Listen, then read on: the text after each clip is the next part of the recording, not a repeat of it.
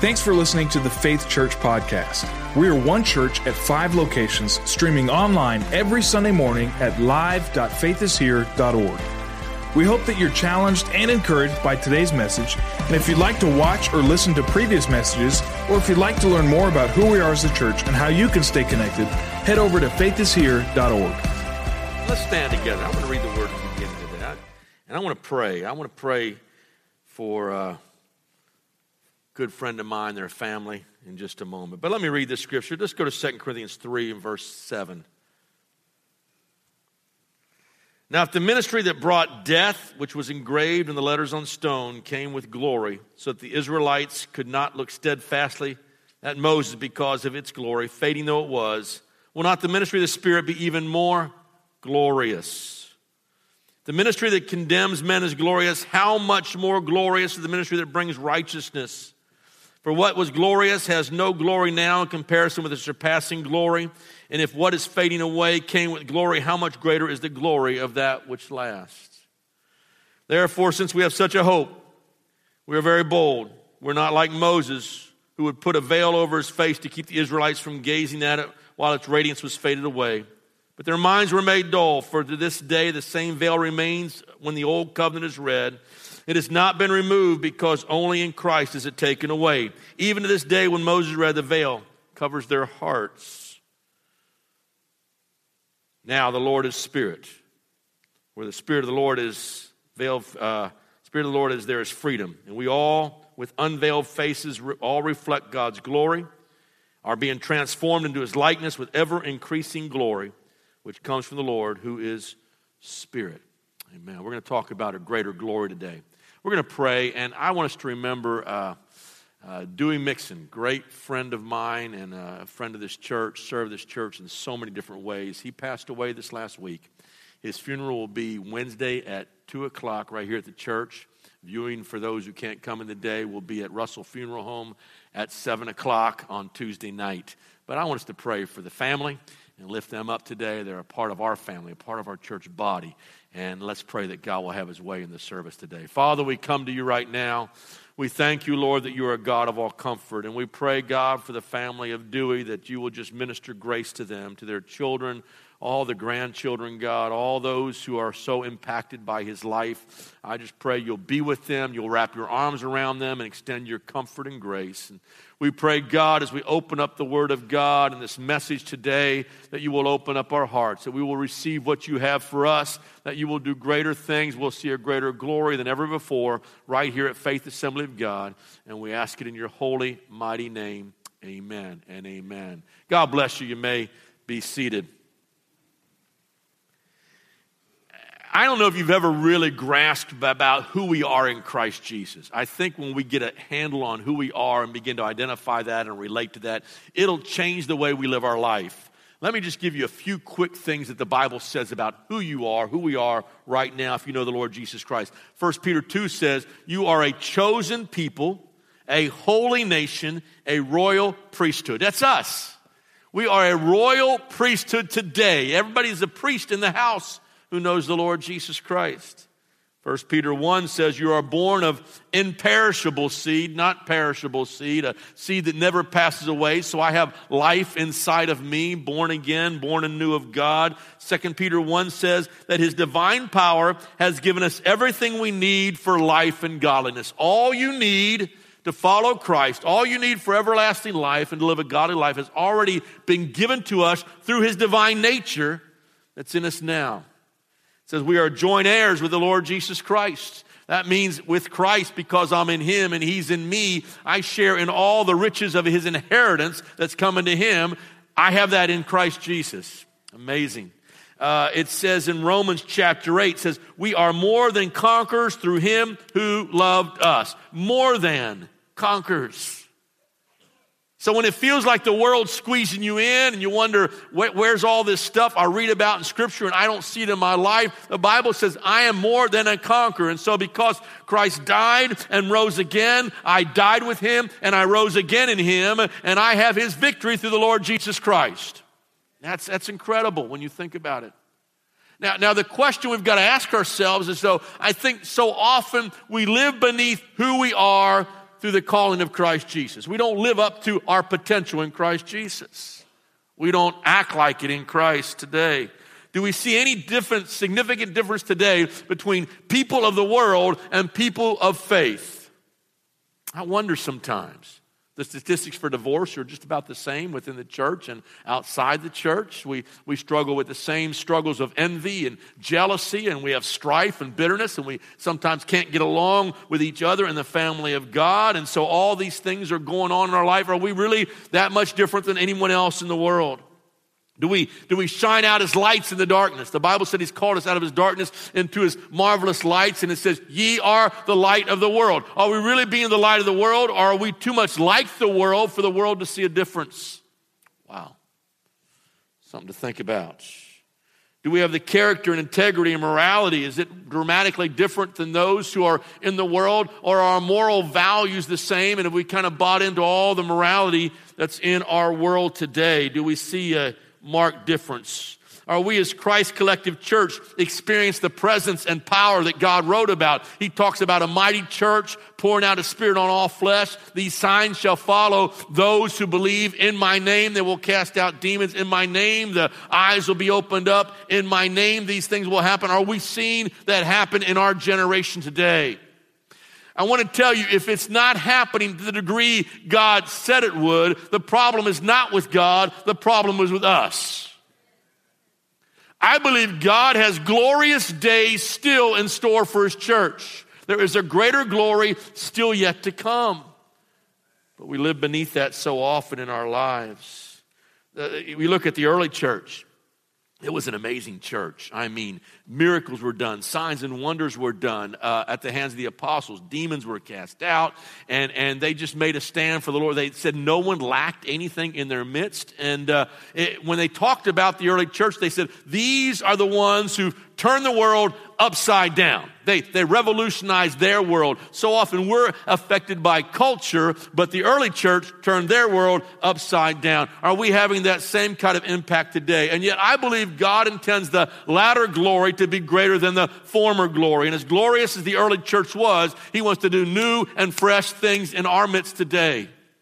But do we believe it can really happen? Jesus taught his disciples to pray. He said, pray this way, thy kingdom come, thy will be done on earth as it is in heaven.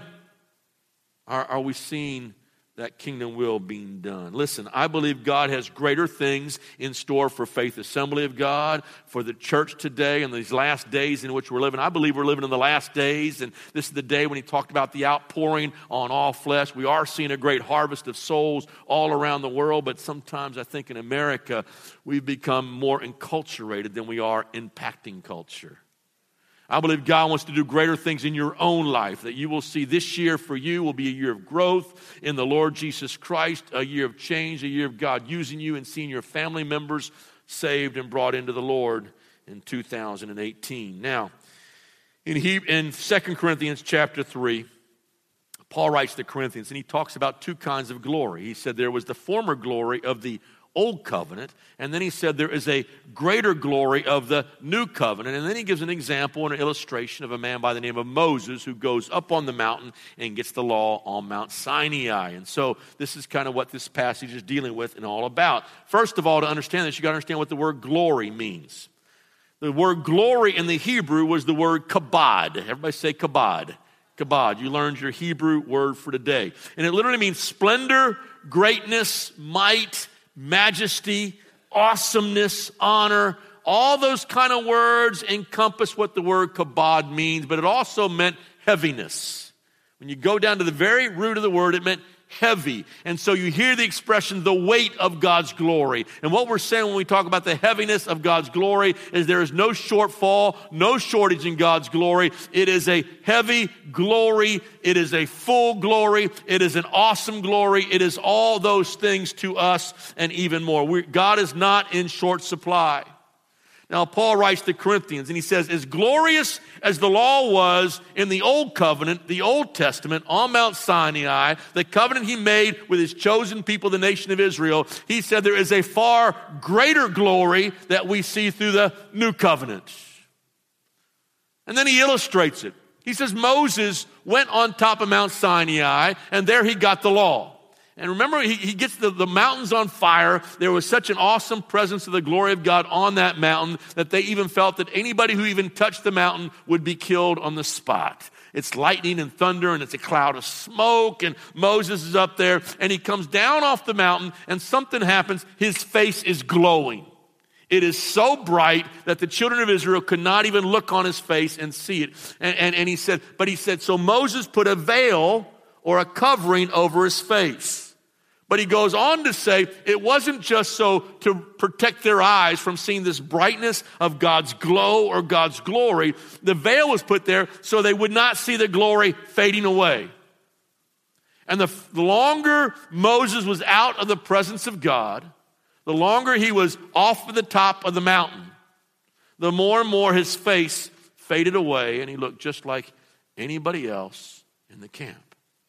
Paul says that glory that's reflected in Moses' face is a type of the Old Testament, the Old Covenant, the law. The law, he said, was glorious, but the law could never save anybody. The law could never bring life. The law, as Paul says, only shows us that we are sinful people and we need a Savior. But the Savior would come, he would bring the new covenant, he would give his life for us, his blood would be shed, and through the Lord Jesus Christ, we have a far surpassing glory than whatever they saw in the Old Covenant.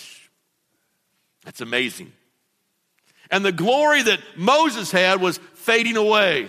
The glory of Jesus Christ, because he lives inside of us, will never ever fade away. And the veil that covered Moses' face, we don't have to wear it. There's no veil anymore, because now we can behold Jesus Christ face to face by the Spirit of the living God. Nothing is there to separate us ever again, because Jesus Christ has been spilled, offered up in the Holy of Holies in the heavenlies, and now I can approach God's throne of grace. And he says the glory we have today is greater than the glory of the Old Covenant. There's another illustration, not just of Moses, but there's one of the temple. I want you to turn to Haggai chapter 2. Haggai chapter 2, and I want you to look at verse number 9. He says, and the glory, everybody say glory, of the present house will be greater. There's the word, that's our theme for this month, greater things. The glory of the present house will be greater than the glory of the former house, says the Lord Almighty. And in this place I will grant peace, declares the Lord Almighty. Now he talks about two temples. He talks about a temple that was Solomon's temple. Solomon's temple was glorious to look at. It was an amazing temple. Solomon was probably the wealthiest, maybe the wealthiest man to ever live on the face of the earth in terms of his generation. Gold, silver, precious stones. He got, and I want to get this, he got 200,000 men worked in his building Solomon's temple. So 200,000 men, it took them 7 years. It was a magnificent, beautiful structure that set as a beacon of light right on top of Mount Moriah. And everybody who saw that old temple marveled at the glory, the splendor, the majesty of Solomon's temple that he built. But something happened. You know, because of Israel's sin and idolatry, Nebuchadnezzar comes in with the Babylonian army, and they're going to take Israel and the best and the brightest into captivity. You have Daniel, and you have the 3 Hebrew children, and they're taken in captivity, and you get the whole story there, and they're taken hundreds of miles away to Babylon. In the process, he razes the temple, tears it up, destroys it, takes out all the gold, all the silver, all the things that are priceless out of the temple, and he carts it back to Babylon. The Medes and Persians will come in, and they will overthrow the Babylonian Empire. And you see that in the book of Daniel as well. And so they're going to be there, but they're going to be there for about 70 years. At the end of 70 years, and the prophets had told it would last that long, at the end of 7 years, they are allowed to go back under the governor Zerubbabel and rebuild the temple. And you have the book of Ezra, talks about rebuilding the temple. And so they head back, and they're going to rebuild the temple back in Jerusalem and put it back to its former glory. So they thought. They get there, they find it in ruins and in rubble, and it's all torn up. And the old-timers who remembered seeing Solomon's temple, those who were over 70 years of age, who remember the good old days, says the glory of the new temple will never be as glorious as Solomon's temple. And the Bible says they sat down and they wept. And Haggai is a prophet that is raised up by God to give Israel this message. He says in verse number 9, he says, don't worry. He said, the glory of the former temple will not be near as great as the glory of the latter temple. And there is a new temple that is coming that will be far greater than that temple. Oh, the only trouble is when they build it, it doesn't compare to Solomon's temple. It doesn't even look like Solomon's temple. It's not near as glorious with all the golds and jewels and stones and everything else that was put in Solomon. It wasn't near as nice. King Herod would later come and add on the second temple. And so by the time of Jesus Christ, in Jerusalem, you have what is now known as Herod's temple. And it was more massive. It was certainly bigger, but probably not more glorious. And not just in its appearance, but in the old Solomon's temple, remember what happens when they dedicate the temple? The cloud comes down, it fills the temple. The smoke and presence of God is so awesome. The Bible says the priests could not even perform their priestly duties. They had to fall on their face and then eventually clear out of the temple before they could resume their duties and their sacrifices. You never see any occurrence of that happening in the new temple that would be built. And so what's he mean, the glory of the former? The latter will be greater than the glory of the former temple. What's he talking about there? Well, there would come a day when Jesus Christ would walk into that temple. Jesus Christ is the greater glory. He is the one who would come in.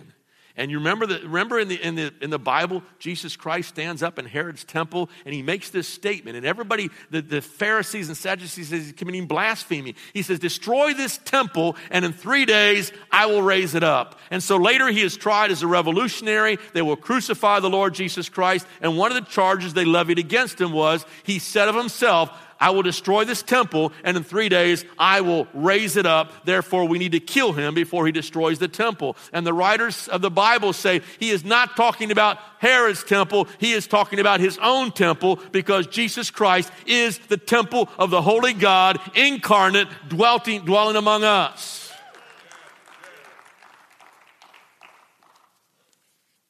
The temple of Jesus Christ. You read the book of John, and you have this description of Jesus' birth. And Matthew and Luke give these long Christmas accounts, and you read the Christmas stories just last month to your kids, and you talked about the shepherds and the wise men and all those kind of things going on. And John comes with this cosmic view of the beginning. He says, in the beginning was the Word, and the Word was with God, and the Word was God.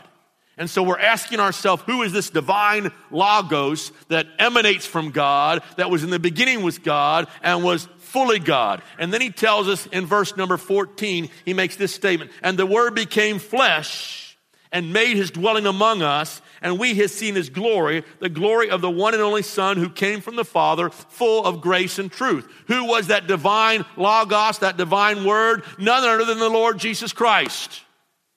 And John makes this statement. He's telling us that Jesus Christ was God in the flesh, and he makes this statement. He dwelt among us. The word dwelt there is the word for tabernacled, which later became the temple. In other words, God himself took on flesh, pitched a tent, and lived and dwelt among us. And then John goes on to say, and we beheld his glory, the glory of the only begotten Son of God. What is the glory that Haggai is talking about? Like many of the other prophets, they saw that day when Messiah would come, and that Messiah would walk into that physical temple, but he himself was the temple of the living God. It is all found in Jesus Christ. And the point I'm making is this: the glory of the latter is Jesus. And he is greater than the Old Testament system, the Old Covenant, and the law that was given. Everything that ever happened in the law and the prophets all pointed to one who would come, who would be more glorious, the Lord Jesus Christ. And John says we saw that glory with our own eyes. We witnessed it. How do those disciples witness Jesus' glory? On one occasion, Jesus gave them a sneak peek. He takes Peter, James, and John. He says, come up to this mountain with me.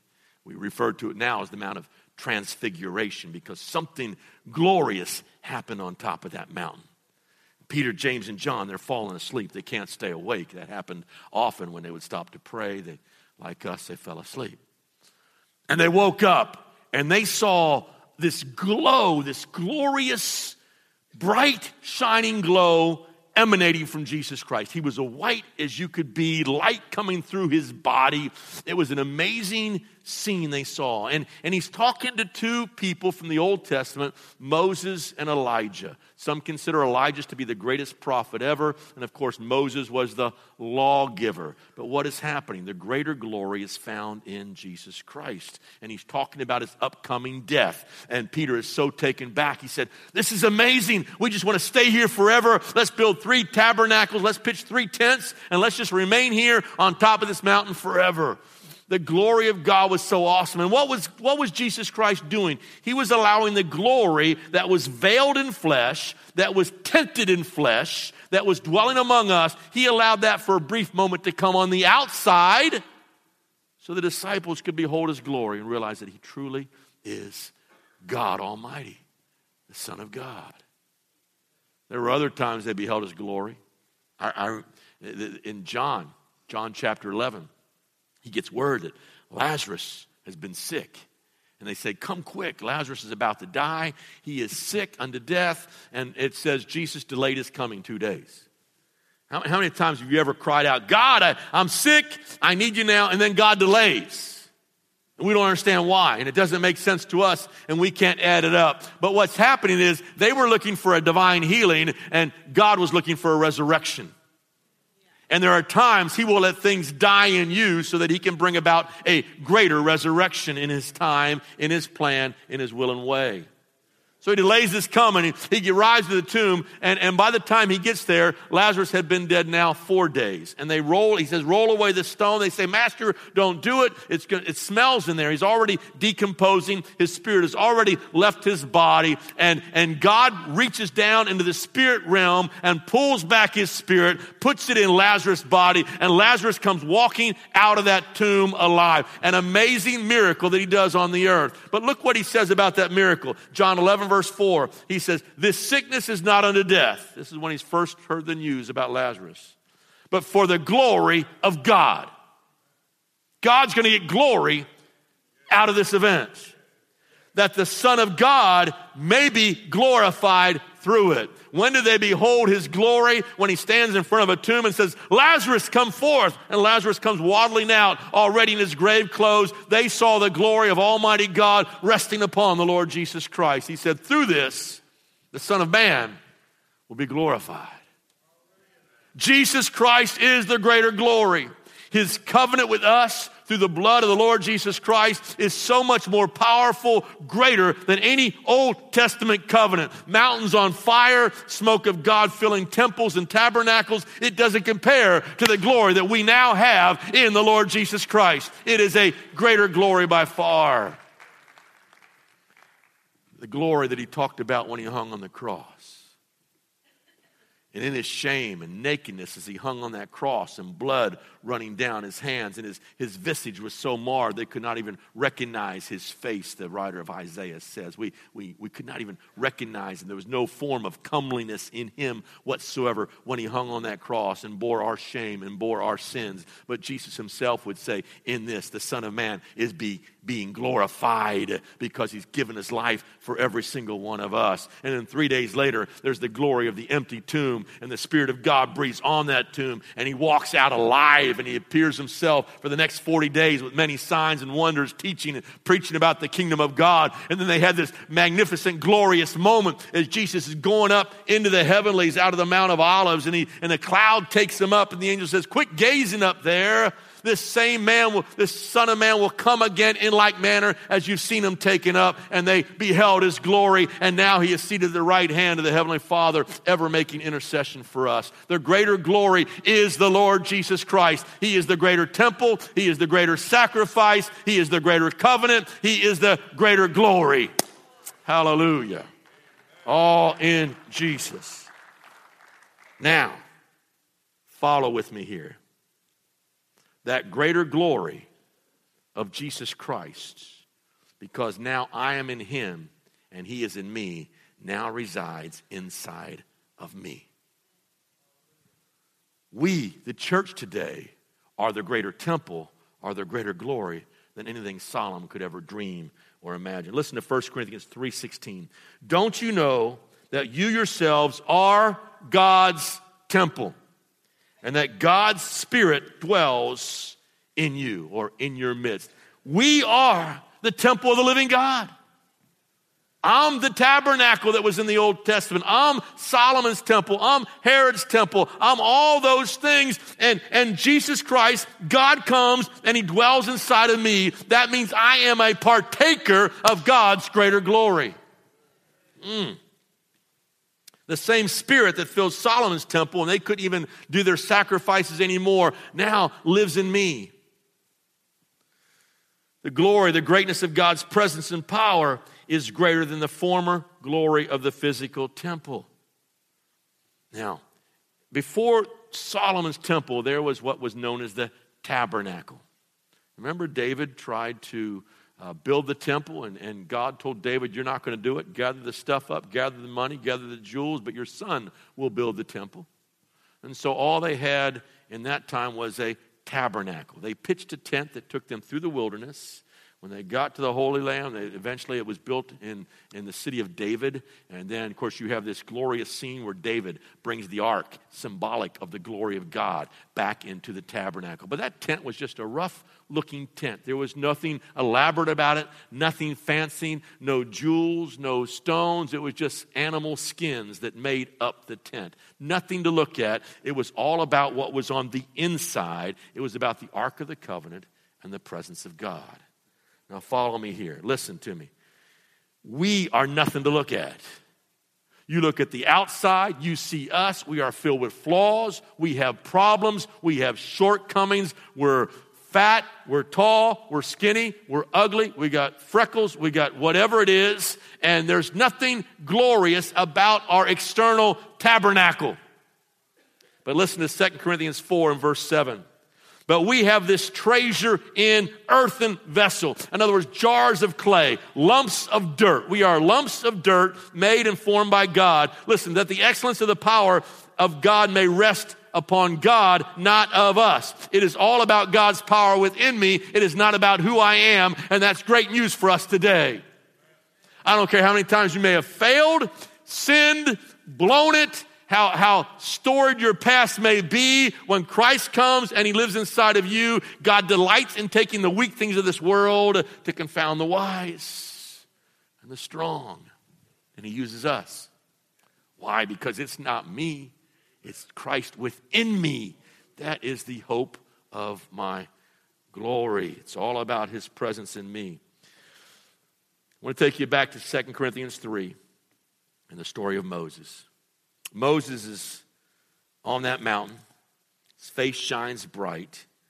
He says a veil was worn to keep people from seeing the glory fade away. Solomon's temple, as glorious as it was, would be replaced by a greater glory. It was only passing. Everything about the temple, everything about the law, everything about the old covenant pointed to the Lord Jesus Christ.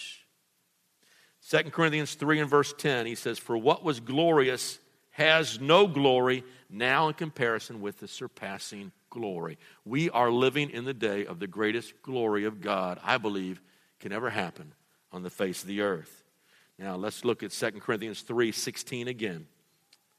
It says, but whenever anyone turns to the Lord, the veil is taken away. What's he talking about? The veil that Moses wore. He had to wear a veil because why? The glory was fading. Now that I know Jesus Christ, there's nothing that separates me from God ever again. I don't go into his presence and come out of his presence. I don't go spend time with him and then leave and the glow leaves me.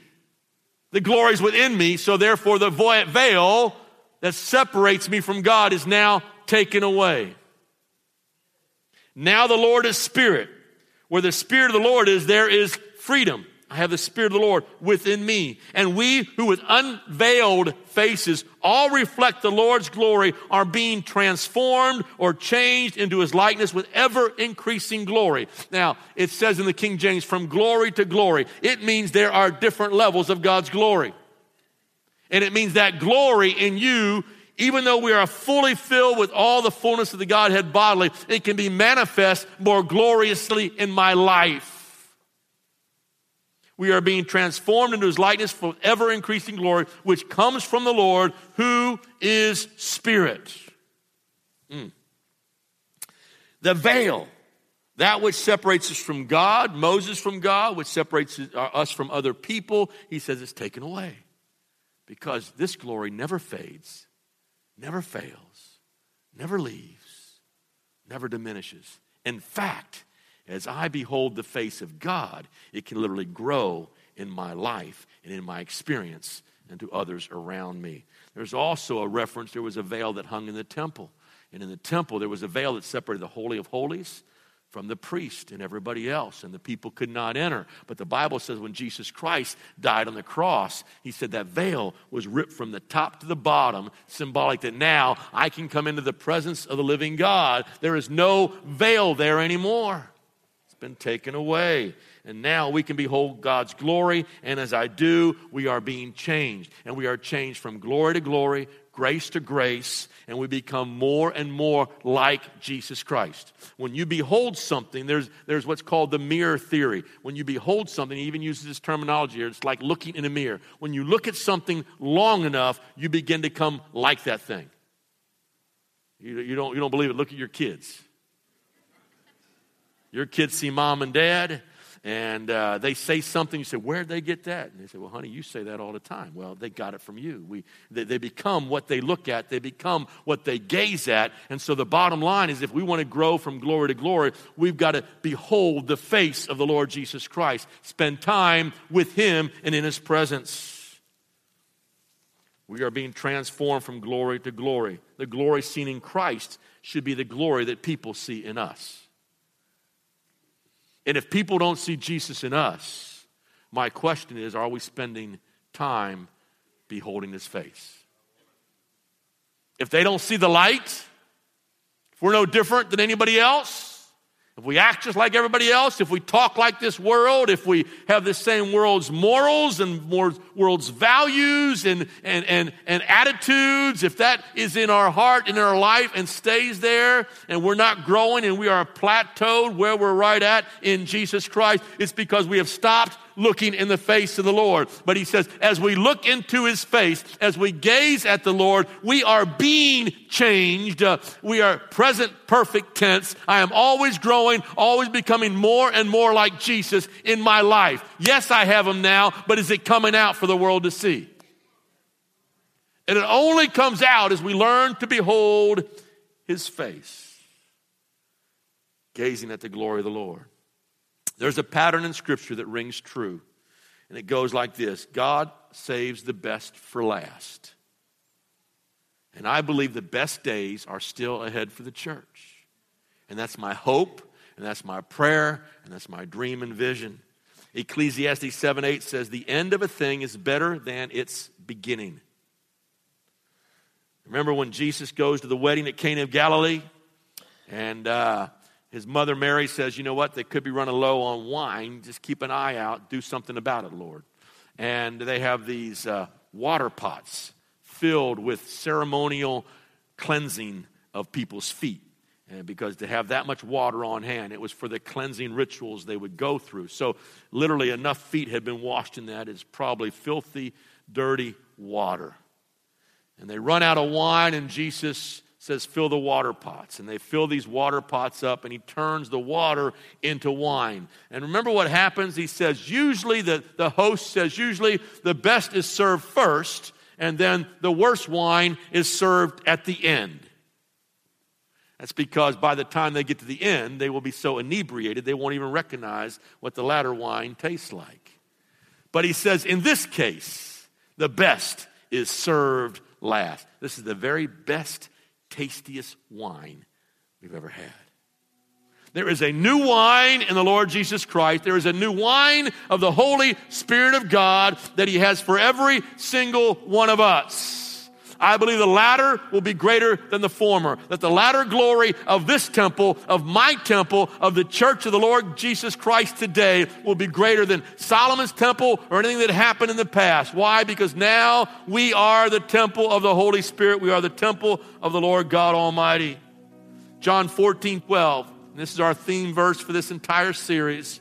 It says, anyone who believes in me will do the same works I have done, and even greater works. Jesus tells his followers, you can do greater works than I have done. The Church of Acts had a remarkable beginning. It was phenomenal. The church exploded over the Roman Empire.